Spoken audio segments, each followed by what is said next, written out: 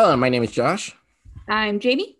and welcome to your Conversation with Two Geeks, the podcast where we talk about movies, comics, and everything in between. Today, we're going to talk about everything from the new trailer to Fast 9 to our thoughts on the newest episode of Falcon and the Winter Soldier, and much more. Also, please feel free to follow us on all our social media channels. We're on Twitter at Convo with Two Geeks. That's with the number two. We're on Facebook and Instagram at Conversation with Two Geeks. And also, if you feel like emailing us about anything from this episode or previous episodes, we're at conversationwith2geeks@gmail.com. That's spelled all the way out. We'd love to hear from you guys. And we will have a link to all of these in the show notes. Anyway, it's been a while since we've done. How are you today? Anyways, how are you, Jamie? I'm doing good. How are you doing? I'm good. It's been a while since we've last recorded. I know so as you guys know, we took a couple of weeks off. We did have episodes coming out, but this is our first episode back recording after a couple weeks. So yeah, but I'm excited to be back. It was Yeah. nice to have a little bit of a break. What Mm-hmm. about you? Yeah, most definitely, especially given that your boy is now 22. And so, Yes, yes, yes. yes. Happy belated birthday to you. Though I Thank did you. talk to you on your birthday, Yeah. but yeah, Yeah, thank you. Yeah, no. yeah. But yeah, no, it was nice to have a bit of a break because we were just hammering out episodes and stuff. And then we also got to try new things. And we also have the social network episode. And it's not Mhm. just we might even have future plans with that, knock on wood. Yeah, we will keep you updated on that. And also, we are so sorry because when we decided to take a break, a whole bunch of stuff dropped that Yeah. we haven't gotten to talk about. So Loki we will trailers, Space Jam see. 2. Yeah, so we'll see if we decide to like do an episode on that later down the road, or maybe one of these special episodes we'll just pick a couple of topics from those and talk about it maybe, but we will keep you updated on all that stuff. Yeah. Yeah. Well, anyways, moving on to our first item for today. We got a new trailer for the title is Fast 9, but I'm just gonna call it Fast and Furious 9 Okay. because that's how it is. Wow, dude, Jesus Christ, there are 10 of these. Anyway, so we got a new trailer for Fast 9 in which so the film synopsis reads: Dom Toretto is living a quiet life off the grid with Letty and his son, little Brian, but they know that danger always lurks just beyond their peaceful horizon. This time, the threat will force Dom to confront the sins of his past if he's going to save those he loves the most. His crew joins together to stop a world-shattering plot led by the most skilled assassin, high-performance driver they ever encounter, a man who happens to be Dom's forsaken brother Jacob, played by John Cena. Da, da, da, da. That's who it was. Like, I know who you are. I like this trailer a lot. Yeah. All right. Yeah. The film stars Vin Diesel, Michelle Rodriguez, Tyrese Gibson, Chris Ludacris Bridges, Jordana Brewster, and Natalie Emmanuel, sorry, Michael Rooker, John Cena, Sung Kang, with Helen Mirren and Charlize Theron, and directed by Justin Lin, who is returning to the franchise after doing the third, fourth, fifth, and sixth installments. He didn't come back for 7 and 8. That was done by James Wan and shoot, I forgot the director's name. I bleep me. I forgot the director's name for the eighth one. But I don't yeah, remember. I don't remember either. But yeah, Fast Nine is slated to be released on June 25th, 2021. Jamie, what did you think about the trailer? I really liked it. I thought it was a good. This is their second trailer, I believe. 'Cause I Yes. know we had one.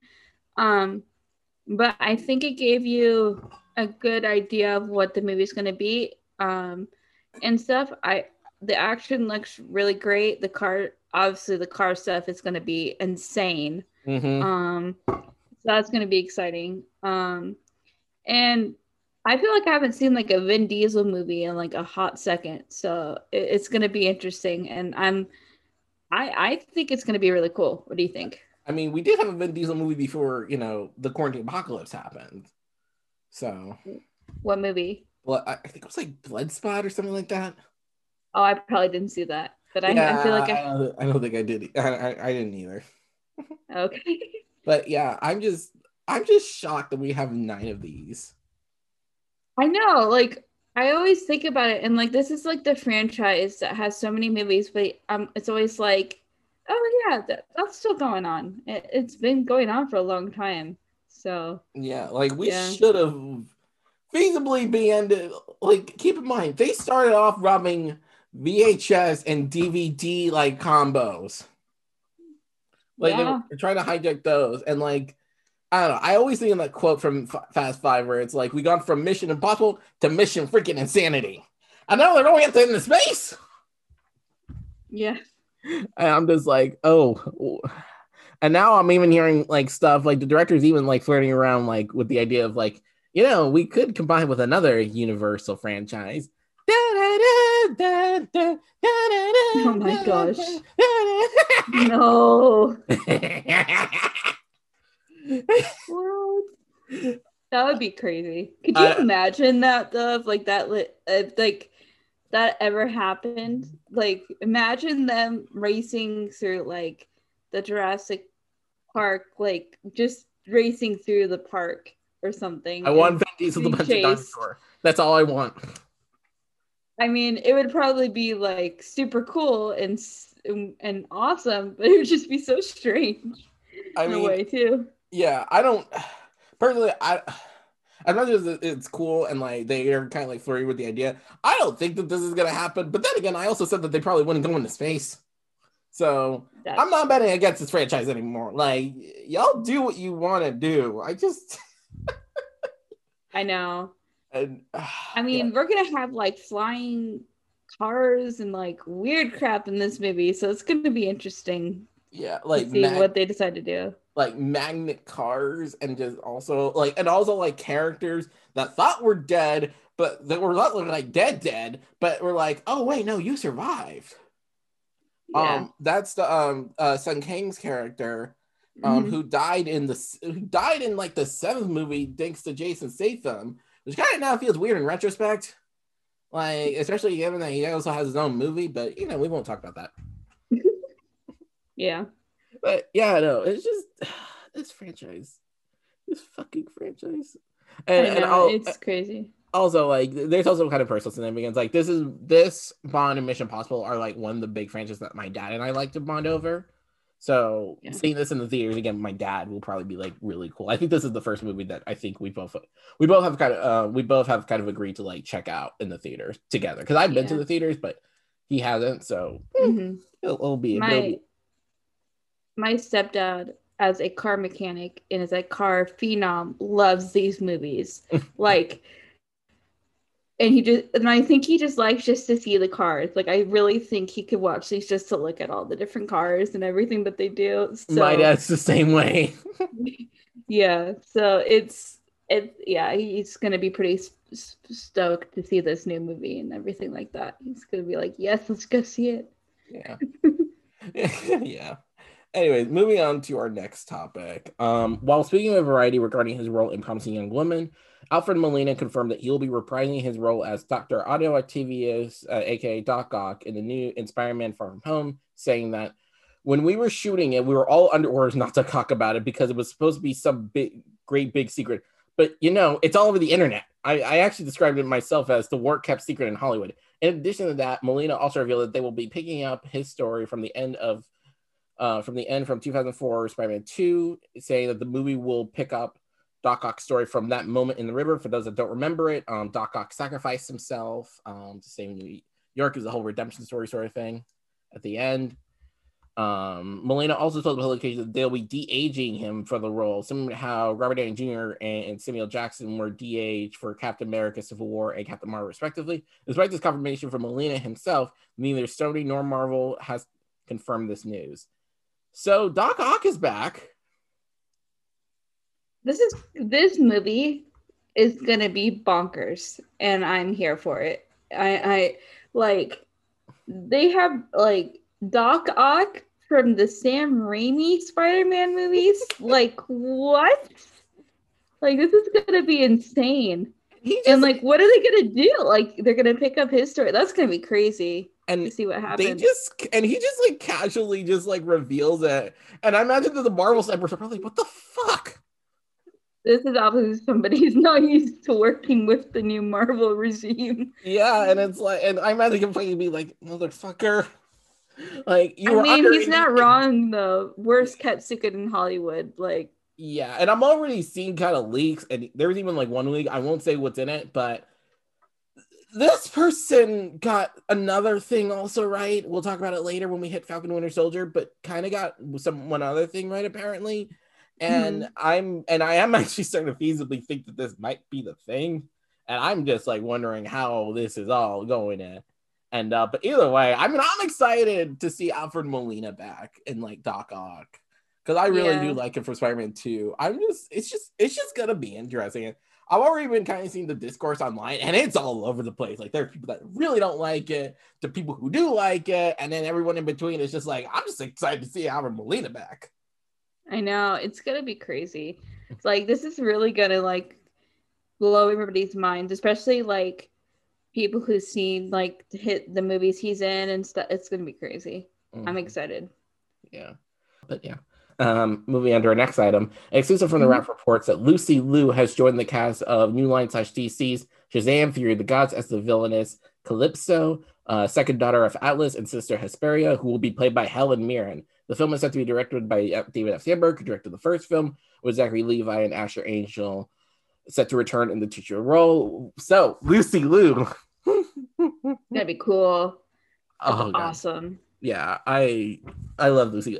I love Lucy Liu, and also, what was the last Lucy? I'm trying to remember what the last Lucy Liu thing that she was in, because I mostly remember her from like Charlie's Angels and stuff. But yeah, no, I love Lucy Liu, and like yes, it's gonna be cool. I mean, this Shazam movie is gonna be crazy. I think it's gonna be a lot of fun. Yeah, I mean, we got Dame Helen Mirren in it, and I know, and just Dame Helen Mirren plus Lucy Liu. Oh my god! And they're playing the villain, so it's gonna be like awesome. It's just like and keep in mind, this is like my favorite like current DC movie right now, and just like I'm just like, okay, David, I'll be there opening day with like my, or as Mark Ellis like to call it, my bucket of corn. And just be like, all right, David, show me what you got. Yeah, no, I'm excited for this. Like, this is just awesome, and just I'm in for this. Yeah, me too. All right, moving on to some more casting news. Variety reports that Agents of S.H.I.E.L.D. and Terminator Dark Fate star Gabriel Luna has joined the cast of HBO's The Last of Us alongside Pedro Pascal and Bella Ramsey, who will be playing Joe and Ellie respectively. In the show, Luna will play Tommy, Jill's younger brother, a former soldier who hasn't lost his sense of idealism and hope for a better world. For those unfamiliar with the actor, Luna previously played Ghost Rider on the 4th season of Agents of S.H.I.E.L.D. and played the Rev 9 in Terminator Dark Fate. The show is set to be written and executive produced by Chernobyl creator Craig Manson and Neil Druckmann, the original game's creator. This Last of Us thing, the more and more, I mean, it was to be expected, right? That this was going to be like a big, huge thing, because it's HBO. Like, they're gonna put in all the money they can. But it's just the more and more. I mean, we got Pedro Pascal in this, and now we got Gabriel Luna. Yeah, I mean, I told you in the beginning, this had the potential to be something epic if they did it right, and they're casting really good people. HBO has the money to give them a good budget. It has a really good story to go along with it. All of the pieces are coming to play. So we'll just have to see the execution like when it comes out. But it literally, like, I'm not even joking, because I remember when The Walking Dead first came out and how huge that was, like when it first came out. This has the potential to beat that, I think, and be even better. I'm gonna kind of agree with you on that. I 100% agree with you on and I'm that. only using The Walking Dead because it's one of the bigger zombie things I can think of off the top of my head. That's what TV. But it really does. Like, if HBO does this right, and they let the original game creator, which they already are involved in like helping with the story, they got a hit on their hands, and they have they're potentially one of their next big things. Like this could be that Game of Thrones thing that they are lacking since Game of Thrones ended. And they've been searching for that a bit. I mean, they're Yeah. kind of in the same position that AMC is in Walking Dead, where they keep announcing spinoffs.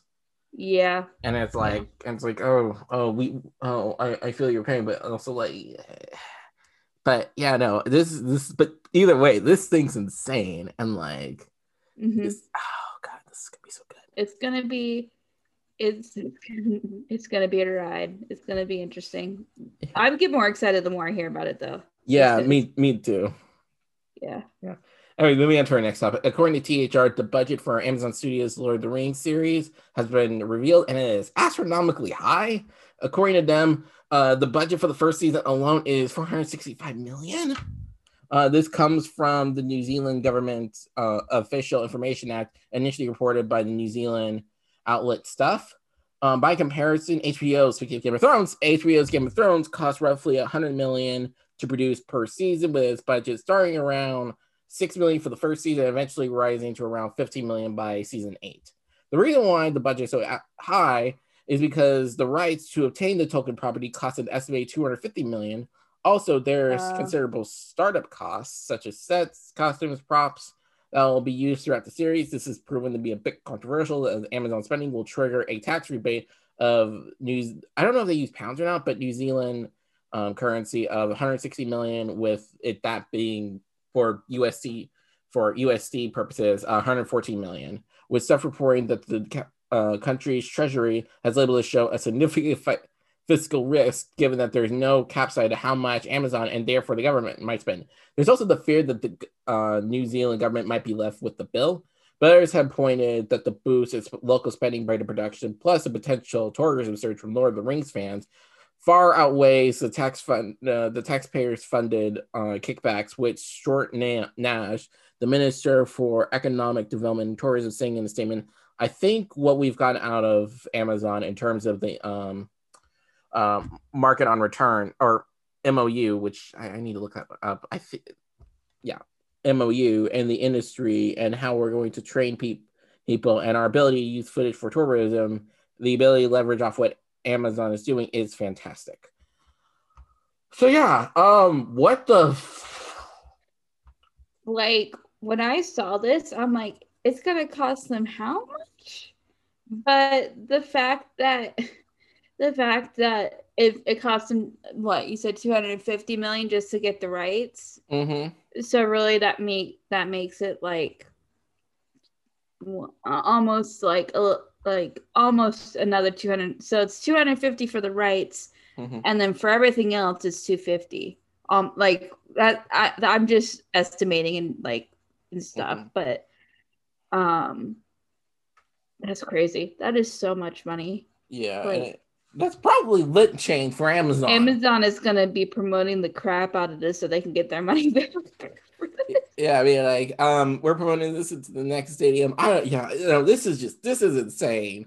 Like, again, that's movie level, like, money, and I think that's like expensive movie level money. Like, yeah, and like, again, there are other factors into this, so it probably won't be as much as we're saying, but just the amount alone, it probably link changed to like Jeff Bezos and Amazon in general. I know, it's crazy. Like, I swear, I was like, I had to have read that wrong. It can't be that much. It's like, it is that much. Holy fuck, it is. I know, it's crazy. I can't believe it costs 250 million just to get the rights. That's also a lot, like, just in general. Yeah. I know rights are crazy expensive, but like I didn't realize it was that much. Yeah, I imagine they were probably like, okay, you're Amazon. We're gonna give you an offer, but this offer is like, we're gonna make you pay for this. For real. They're like, oh, it's Amazon coming? Oh, okay. Let's get out the Amazon offer for Amazon. Yeah, like the big Amazon envelope, be like, and then like the Amazon lawyers are probably looking at this, being like, "Oh, 400 million? Oh, we can afford that. Sign." And then like the 200 million, and like the Amazon people and like the Tolkien estate is just like oh what, and they're just dumbfounded because they thought they were gonna have to like negotiate and stuff. Oh. Amazon's like, no, we want Lord of the Rings. So give us Lord of the Rings. We can pay it. Yeah, this whole show is just weird, and like apparently it's gonna be a prequel. Like it's gonna be set before the events, but it's a weird ass show. It's gonna be interesting. Yeah. Well, anyways, speaking of streaming stuff, we got a new trailer for Zack Snyder's Army of the Dead. The film synopsis reads: from filmmaker Zack Snyder, responsible for 300, Watchmen, Zack Snyder's Justice League. Army of the Dead takes place following a zombie outbreak that has left Las Vegas in ruins and walled off from the rest of the world. When Scott Ward, played by Dave Bautista, a former zombie war hero who's now flipping burgers on the outskirts of town he now calls home, is approached by casino boss Bly Tanaka, played by Hiroyuki Sanada. It's the ultimate proposition. Break into the zombie-infested quarantine zone to retrieve 200 million sitting in a vault beneath the strip before the city is nuked by the government in 32 hours. With little left to lose, Ward takes on the challenge, assembling a ragtag team of experts for the heist with a ticking clock, a notoriously impenetrable vault, and a smarter, faster horde of alpha zombies closing in. One thing's for certain, in the greatest heist ever attempted, survivors take all. The film stars Dave Bautista, Ella Perna, Omar Hardwick, Anna de la Reguera, Thea Rossi, Matthias, I'm not going to pronounce that last name because I feel like I'm going to butcher it up, Nora I'm not going to pronounce that last name either. Sorry, guys. Hiroyuki Sanada, Tina Taro, Rayo Castillo, Huma Kranz. I'm not going to pronounce it. Jeez, I am so sorry to these actors. Like, I cannot pronounce her last name if it was to help me. Samantha Wynn, Michael Cassie, Richard Chiron, and Gareth Dillahunt. And it's slated to drop on Netflix on May 21st. What are your thoughts on this trailer, Jamie? This it was actually really good. I actually really enjoyed the trailer. Especially like the beginning where it's like before everything kind of goes crazy. Mm-hmm. You get to kind of see like a little like the calm before the storm kind of feel and stuff. And I really get a feeling that like we're gonna get a good feel of these characters before they go crazy and do this vault thing or whatever they're doing and stuff. And I really liked it. Honestly, like I think the action is gonna be cool. The zombies are freaking terrifying. So that's gonna be interesting. And yeah, what do you think? I'm excited for this. Because of this, I've had Kenny Rogers music stuck in my head for like the week.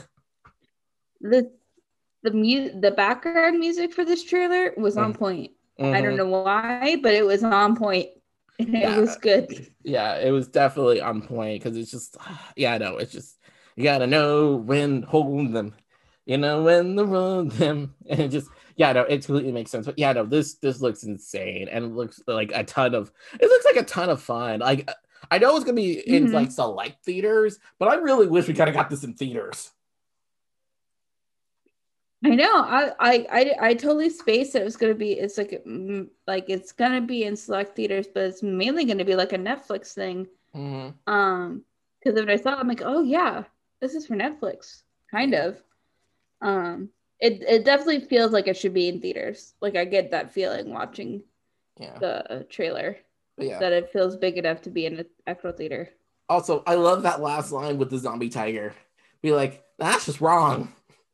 The zombie tigers, something else, man. Like that terrifies me more than the actual zombies because that's like a predator cat. It's gonna go crazy. It's gonna be crazy. I'm really excited for this. I can't wait for this. Yeah. Moving on to our next topic, according to Deadline, following the news, and side note for this is actually one of the items that we missed while we were gone. Following the news last week that Phoebe Waller-Bridge has landed the female lead in the next Indiana Jones movie, Lucasfilm has found Harrison Ford's next co-star in Mads Mikkelsen, who is set to join the next installment. However, plot details on who Mikkelsen will be playing is currently under wraps. In addition to Mikkelsen, Deadline also reports that John Williams, who composed the score for all 4 Indiana Jones movies, is set to return as composer. Indiana Jones 5 is set to be directed by James Mangold, who will be placing Spielberg, and is set to start production this summer for a June 29th, 2022 release date. So, we got both Mads Mikkelsen. John Williams is coming back. Yeah, no. Like, I would not expect this movie without John Williams. I have a feeling that, like, yeah, no, it's just like, yeah, no, it's just he's incredible. I mean, that's all I could really say. Everybody knows that. Like, you know when you're getting a John Williams score, and it's like, especially for like a big movie like this, an Indiana Jones movie, you need to have him back to do it. This is probably the only other thing that that he agreed to come out of retirement for. The other being the sequel trilogy. Yeah. Be like, I'm not letting anyone else touch this. Be like, yeah. I'm sure he could pick and choose. He's like, oh, you like, oh, you're okay. No, I'm doing that. Nobody else can do that. That's mine. No. Indiana Jones is my baby. But no, this is insane. I'm actually really curious about this one, especially with the guy who did Logan doing this movie. That's gonna be interesting. Because I like him as a director. I like James Mangold just as a director alone, besides Logan. Like, he's done 3 to Yuma. He did Copland back in the day. And he did also Ford vs. Ferrari, which was really good. So it's like, it's like, all right, let's see what you bring. Also, Phoebe Waller-Bridge is like, now, I guess they're bringing, well, she is kind of a part of the Lucasfilm family at this point. But she, like, just bringing her on is gonna be interesting. And like Mads Mikkelsen again, you could never go wrong with a Mads Mikkelsen performance. Even in a movie like Doctor Strange, where he didn't really have much depth to him as a villain, it's like, it's Mads Mikkelsen. Yeah. Anyways, moving on to our next item. Exclusive from Deadline reveal is that Oscar-nominated writers Kristen Wiig and Annie Mumlo will reteam on their first adventure with Disney. A live action untitled Cinderella Evil Stepsisters film, with the film being a fairy tale and musical comedy that reimagines the Cinderella classic from the point of view of infamous evil stepsisters Anastasia and Drusilla Tremaine as they struggle to uphold the family's legacy. While these two have starred together recently in the film Barb and Star Go to Vista Del Mar, insiders also point out that even if they were to appear in the film, because normally they appear both as writers, directors, and stuff, in the film down the road, it wouldn't be as the evil stepsister as the plan is for them to be played by younger actresses. The project is just one of a handful in which Disney is putting its famous antagonist front and center with its Cruella de Vil pick, Cruella, starring Emma Stone, bowing in May, and then a Beauty and the Beast prequel TV series, Gaston and Lufon, for Disney Plus, with Luke Evans and Josh Gad reprising their roles. So, yeah, this is a thing. I don't know how I feel about this. Like, do I really want to watch a movie about the stepsisters? Like, do I really need a movie about the stepsisters? Like, I don't know. It's gonna be. I wonder what they're gonna do with it. Like, how. And I kind of have a little bit of the same feeling for Cruella, the Emma Stone thing coming out too. Because like, the thing is, they are villains. And the only way I feel like, especially recently, the way people make villains interesting is give them a little bit of like, humanize them a little bit. And I don't know if that's what they're going to do or not. Because you kind of have to, I don't know. It's just going to be interesting. I don't know how I feel about this. How do you feel about that? How do you feel? You're kind of on the money. Like, you kind of have to tread that line between actually humanizing them, but also making them evil. Like, like with Cruella, at least, but you can't completely redeem them because they are the villains. Like, you're not, like, you just can't do that. like with Cruella, the way I'm kind of thinking, especially even who's being involved and how the movie's being marketed so far, is that they're kind of leaning more into like a kind of devil may care sort of thing, where Yeah. she's just causing up shit just to cause up shit.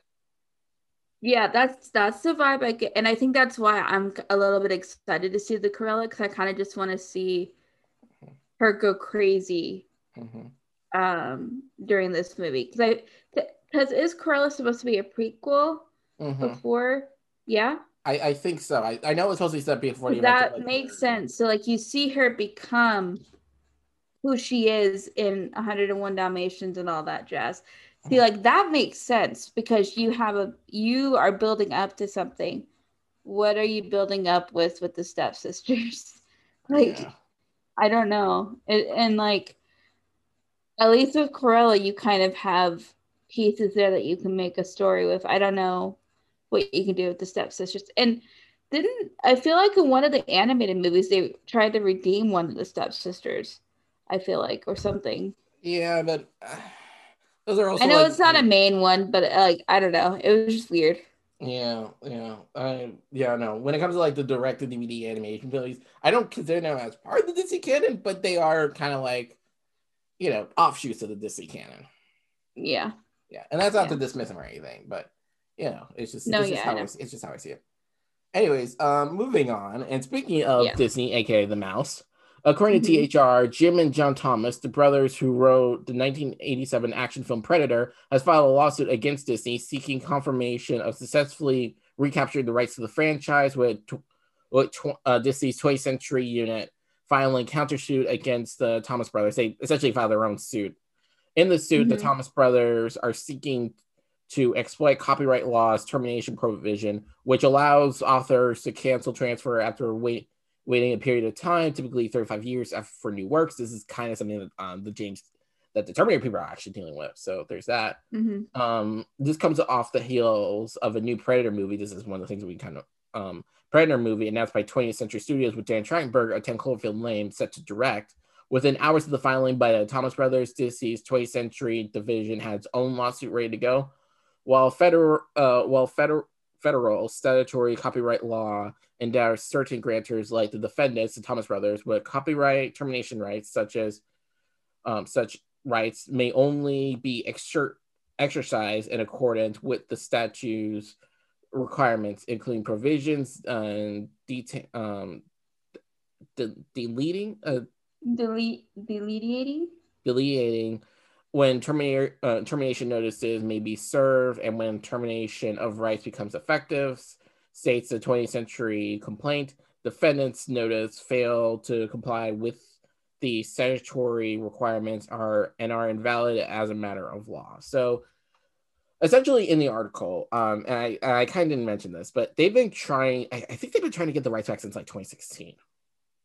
And they've been Oh trying to wow, that's a long time. yeah, and like they're now like able to like file them and like they've been like filing termination notices and like Disney's I don't know if Disney's been ignoring them or not, but it's just like this is nuts. Wow. Yeah. Huh. Yeah, no. It's kind of similar to the we talked about this a while ago, but Hmm. we might have even talked about it in our last episode, but it's kind of similar to the Friday the 13th lawsuit as well as the Terminator stuff Hmm. that's going on. So it's really interesting that, these original creators are trying to get back their works and stuff. And Yeah. yeah, it's super interesting, especially Yeah, now they've become very. like multi-billion dollar IP. Yeah. Be like, we want some of that Very. money as well. Hmm. So Yeah. yeah. What are your thoughts on this? I mean, like, I hope that it's just crazy, and and it's such a long time that they had to wait to be able to like properly file and all that jazz. And I Mm-hmm. hope that whatever comes out, that they get their whatever, like they deal with the copyright stuff, and that it's dealt with swiftly Mm-hmm. and stuff, and that whatever happens, that the Thomas brothers, yeah, Thomas brothers are Mm-hmm. happy about it. Yeah. Yeah. Anyways, moving on to our next item, an exclusive from the site, the hashtag show reveals that, and keep in mind this is also kind of rumor. These next few items I'm also going to say are a bit more rumor milly, so take this with a grain of Okay. salt. Exclusive from the site, that hashtag show reveals that Marvel Studios is in early development on a Wolverine anthology series for Disney Plus, similar to like FX's American Horror Story. As for any plot details, it has been reported that Marvel is aiming to adapt the famous Weapon X story arc for the first season, which will cover the character's origin story, his time in the Weapon X program, and ultimately like what shapes Logan into the berserker with the claws that we all know and love. News of this actually kind of ties back in with a reported scoop from industry insider Mikey Sutton, who we've covered him. We're going to be covering him next, but who scooped the news about Secret Invasion a full year before anyone got wind of it and before it was announced at Investor Day. Where according to him, again, take this scoop with a grain of salt, Wolverine's first appearance will involve him on the run from Department K, which runs the Weapon X program. So this is interesting. Very interesting. Yeah. I mean, I'm not as big into the X-Men stuff. Like, I'm not as familiar with this kind of stuff, but this is very cool, I think. And it makes a lot of sense. Yeah, and it's like, okay, all right, I see what you're doing here. It's just going to be interesting because, you know, we already been introduced to Mandapore, which is a big, huge X-Men thing. So yeah, no, this is... I mean, we're setting up for the mutants. Yeah. And I think you go first. I said this is definitely another step in that direction, getting confirmation of mutants canonically existing in the universe. Yeah. So. Also, I kind of like the idea of an anthology series because then we kind of get to explore like different time periods for Wolvie. So yeah, that's really cool. That's actually a really cool aspect. For sure. Yeah. Anyway, moving on to our final topic for the day. Speaking of Mikey, and take this with a grain of salt. Speaking of Mikey, according to him, Grant Gustin, who plays Barry Allen, aka The Flash on CW's The Flash, is in discussions to have a cameo in Ezra Miller's The Flash, which is set to star him as a titular character. According to Sutton, Ezra's Flash will time travel through the DC multiverse, where he will see Grant Gustin's Flash. Other heroes that are being considered include Tom Supes. The two have actually already met during the 2019 crossover Crisis on Infinite Earths. In addition, director Andy Muschietti has said that the film will take inspiration from the Flashpoint storyline in the comics, where Barry goes back in time in order to save his mom, only for him to wind up creating an alternate universe. So we might be getting... How do we feel about this? Don't get me wrong. I'm excited because seeing them in the Crisis and Infinite Earths thing, that scene of Ezra popping up and having them on screen, even though it was literally for like a couple minutes, was still one of the coolest things that happened in that crossover for me because I was so excited. And if it's Flashpoint and he's making alternate timelines, it makes sense, you know? Is Grant Gustin going to have the time to do this, though? They are filming in Vancouver, so it probably really doesn't matter that much. Yeah. So. Yeah, I think they're filming already there in London, so. Yeah. But yeah, no, How do you feel? I'm curious about this because I'm also just thinking like he could definitely give Ezra's, Flash kind of this like, not really a pep talk, but kind of like, hey, don't fucking mess with time. Listen, if that's how he pops up and he's literally like, dude, what did you do? Why did you mess up? Like, if that's his role and he's like, just don't do it, I'm going to laugh because of how much he's messed up in the show. It's going to be so funny. If that's like, if this ends up happening. Yeah, it's because I feel like we need like a running counter of like how many times Barry has messed up in the show. Oh, so much. So much. It's like the Ray Palmer knockout counter. Yeah. But yeah, no, I don't know. I'm curious about this. I'm curious to see if they're going to pull this off or not. But we shall see, as they say. Yeah. Anyways, moving on to recommendations, we're going to kind of catch up a little bit with Falcon and Winter Soldier because we've been gone. So episode 3, we're going to do the most recent episode. But first off, episode 3, Zemo was fun. It was nice to see him and Sharon again. This is definitely also a John Wick-like episode. Oh yeah, for sure, 100%. Which makes sense given that this and the next episode, episode 4, are written by Karen Colsett, who wrote like the first three John Wick movies. Yeah. So Yeah. it's like, it's what you expect. Episode 4. Holy shitballs, that ending. Yeah, I know. Oh Like, my gosh. The I forgot her name, but her popping up at the end. I'm blanking. Carly or Yeah, the Wakanda. oh hmm, Oye. Oh yeah. Oh, that was her. Okay. Yeah. Yeah. But yeah, no, Dora Milaje being in these 2 episodes. I love the Dora Milaje, and I honestly love the bit in the 4th episode where Dora Milaje was just kicking John Walker's butt, and he was like, they're not even super soldiers. It's just like I know. It's funny. I don't know. Yeah, I know. Also, like, please tell me, please, Ryan, make them the leads for that Wakanda show you're doing. I imagine that they probably are, but just please, pretty please, I cherry on know. top. For real. For real. 100% agree with you. Because they're I just they're awesome. But yeah. And Yeah. speaking of that holy shitballs ending, we now go into episode 5. We start the episode off with Sam and Bucky confronting Walker following the end of the last episode. The 3 fight over this shield with Sam and Bucky winning. During the fight, though, Walker breaks Sam's wings. Sam then meets up with Torres, who informs that because of what happened with Walker, the GRC are taking jurisdiction. Meanwhile, Walker is stripped of his title as Captain America by the Council. And I'm not going to lie, I was like, oh my God. Is that Julia Louis-Dreyfus? What the hell is she doing here? Are we in an episode of Veep? I know, when she popped up, I'm like, wait, what's happening? Wait, what? What? Is she the power broker? I mean, maybe, I don't know. Yeah. And apparently, Valentina Arrega de Fontaine, or Val, don't tell her I told her I said that, is Madam Hydra. And also, she's like Fury's girlfriend in the comics. That's very funny. Yeah, and apparently, and Vanity Fair like reported on this like right after the episode came out. Apparently, she was supposed to first appear in Black Widow before it was pushed back due to the pandemic. Okay. Okay. So, there's that. Following this, Carly returns to the compound only to find it shut down. We then see Zemo at the Sokovia Memorial, only for Bucky to arrive. Bucky is about to kill Zemo, but reveals that his gun is empty, with Zemo ultimately taken by Dora Milaje to the ref. Sam goes to Baltimore to visit Isaiah to give him the shield. Isaiah tells him what happened on the mission and shows him a scar. Mm-hmm. He also tells him during this whole scene between Sam and Isaiah was a lot. It was a lot, and it was very well done, I thought. Props to both Anthony Mackie and Carl Lumbly. They killed it, and just on the record, they really did.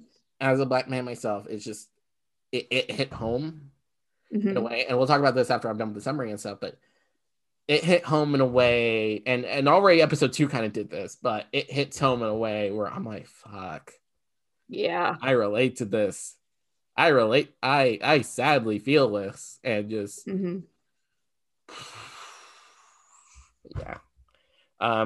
Sam goes home and learns that the boat's backed out. He then tells Sarah to start calling up some favors. Bucky then arrives with something from the Wakandans and helps out with the boat. After that, we see Walker's goes to visit Lamar's family and lies about who kills him. Okay, is Sharon the power broker? That is the... I don't know. I'm starting to lean towards the theory that she is. And initially, I was like, I don't think she is, guys. But I was like, oh, wow. She really has turned Breaking Bad. Yeah, for sure. Mm-hmm. Yeah, Bucky wakes up to find Sam's cousin playing with the shield. While doing some shield throwing, Bucky apologizes to Sam about getting angry at him for giving up the shield, while Sam gives Bucky tough love about making amends. Sarah and Sam have a heart-to-heart, which leads to the Sam having a training montage, which was badass. Especially when you consider that he doesn't have any super soldier syndrome, and he's just like a normal soldier, like just wielding that shield, which is, I'm not gonna lie, that thing is a deadly object. For real, like during that whole training thing, and even like Bucky and Sam just throwing it like at the trees and like throwing it back and forth. I was like, yeah, that shield is a little it's intense. It's a weapon. Like That is a I weapon of, I don't want to call it a weapon of mass destruction, but I think it could chop off a person's head. oh, it could. Yeah, for sure. Like, I just, yeah. Anyways, Batroc is back and is working with the Flag Smashers, with them setting up an attack in New York during the patch vote. Taurus informs Sam about this with the final shot of the episode of Sam opening up Bucky's package. And then okay, did you see the post-credit scene? Yeah, I did see Walker working on the shit. Yeah. So overall, this episode, the thematic stuff in this episode, it's heavy. Like, this is one of those episodes where I'm just like, fuck, it hits home. There's also, I also want to recommend this piece, and we'll add it in the show notes, but there's this great piece by Richard Newby that kind of just cemented how I felt about the show, especially as a Black man today, and just and I don't want to get overtly look, there's some stuff going on in the world right now, even as we kind of record, and like currently also this week was not a fun week. That is just, it's rough. Yeah. But I think Bucky kind of puts it best, where we didn't know how much it would. I don't think when Steve gave up the shield, I don't think either of us knew how much it was going to mean for a Black man to carry the shield. That line, I think, summed up. That was like their perfect way to kind of explain it, because, like, I think logically we knew it'd be important, but we never knew how. Like, it never completely registered of how important it would become with Sam having it. Yeah. So, yeah. Yeah, and it's just, and it's just, I don't know, it hits. It hits home, but it's just, I gotta give up to these writers and the cast and crew. Just, they're knocking it out of the park with this. But this was a great episode. This is probably my favorite episode. Probably might even be my second favorite episode. But I just it's really, really good. Yeah. Anyways, so you have a show you want to talk about. Okay. So, you guys ready for a very short story time? Then I'm going to start talking about the show. So, you have the floor. So, during this break, made the mistake of letting my sister get me into anime. So, this was a mistake, a good mistake, but it's been a while. It's been a ride, people. It's been a ride. So, we first started with, the first one we watched was My Hero Academia. I'm not going to talk about that, but I do love that show. Go check it out. Very quick recommendation. Then I made the decision, because I have heard of this little show called Attack on Titan. Okay? I knew nothing about this show, okay? So after we finished My Hero, we were trying to find another show.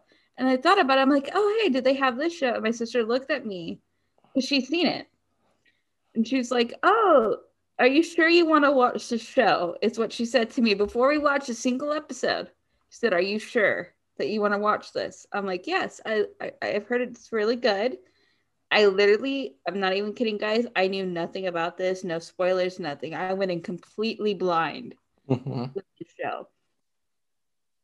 Nobody warned me about what emotional roller coaster this show is. It's like, it's so insane. I'm not going to get into too many spoilers, because especially since there is a current season airing and stuff, but it literally, like, it is so good. I have a lot of feelings about it. I love I love all of the characters so much, and like it's a bad thing if you watch the show, if you like a lot of the characters. It's a bad thing. Like, you don't get attached to characters, because if you know the show, you know what happens. And stuff. And the main three characters, I love them so much, and I haven't been as attached to a trio in a long time, so I'm like, oh my gosh, it's so much. But what I love about this show is like how that I've been watching reactions to it, and somebody said that these characters react as normal to the stuff that they go through because they've gone through some trauma in this show, and they actually like get to express that a lot for most of the show. So it's crazy. And yeah, so I am on. I am on season 4. Yes, I have binge watched it the last couple of weeks. No, I do not regret it. But it is a lot to watch all 4 seasons in one go like this. I would not recommend it for your emotions. Yeah, no shit. Oh my god. Literally, we got to a point in season 3 and like I'm literally like numb because I'm like I cannot freak out right now. It is too late and like I need to like I can't process anything. And it was like and it's near the end of season 3. Oh, yeah. This and it's also I'm not one for a lot of gore and stuff, and so this does have a lot of that in it. So if you haven't seen it, be wary of that. Like I would try to find like a trailer for season 1 or something to see if it's your thing. But like I'm not even kidding. As somebody going in completely blind, I was like, after the first episode, I was hooked because I'm like, I need to know what happens to these kids. Like I need to know what happens because it's so much. So yeah, it's very good. And I've been rambling for way too long now. So. I just wanted you to have the floor with that because I've only seen about I think like partly the first season of it, Mm-hmm. and I liked it, but it was just like it gets worse. It gets worse the more it goes on. How worse does it get? I mean, pretty bad. I don't want to go into too many spoilers for people who haven't seen it. I mean, I know these past, like especially the current season, but season 3, there's this battle, and a lot of them do not make it. I'll just say that. Oh God. So yeah, so I was having a meltdown when we were watching that part. And their battle episodes take like, since the episodes are like 20 to 30 minutes, it takes like 3 or 4 episodes for one big battle. So like once that starts, I'm like, okay, we have to finish this section, then we can stop because I'm not stopping in the middle of these sections because I can't do it. But yeah.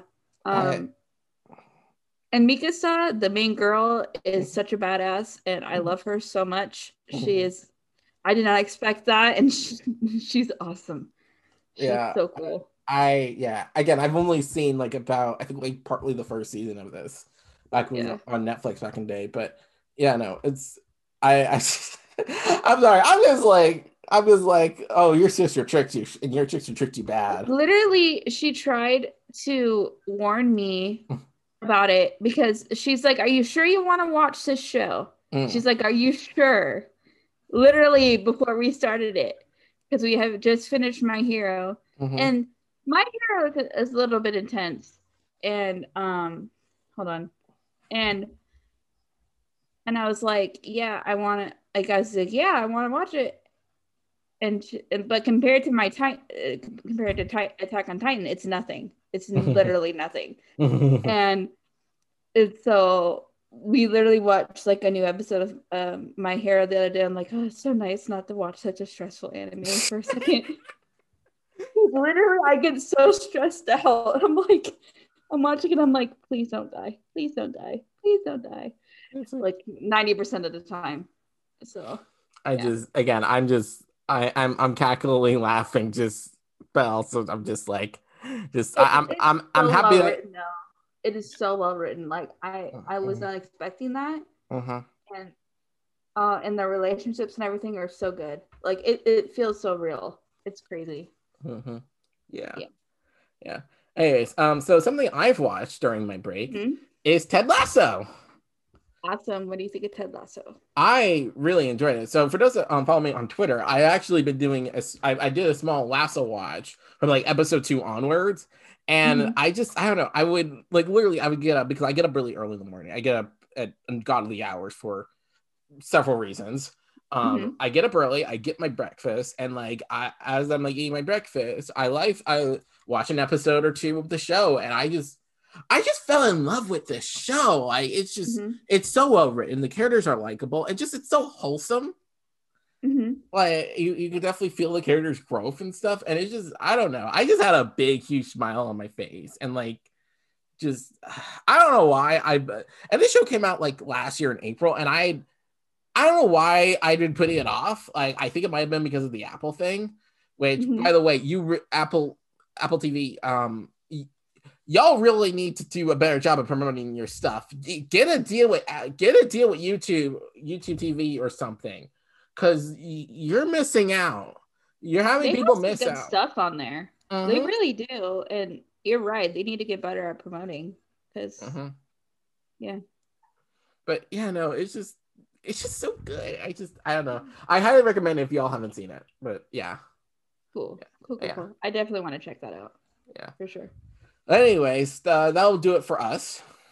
Yep. So please follow us on all our social media pages. We're on Twitter at Convo with Two Geeks. That's with the number 2. We're on Facebook and Instagram at Conversation with Two Geeks, spelled all the way out. And also, if you feel like emailing us about anything from this episode or previous episodes, such as if you've seen Ted Lasso, if you've seen Attack on Titan, any of our news stories, please email us. We'd love to hear from you guys. We're at conversationwith2geeks@gmail.com, and that is spelled all the way out. And we will leave a link to our Anchor homepage that has linked to all these in the show notes. Well, anyways, have a lovely weekend, everyone, and take care. Bye-bye. Take care, everybody. Bye.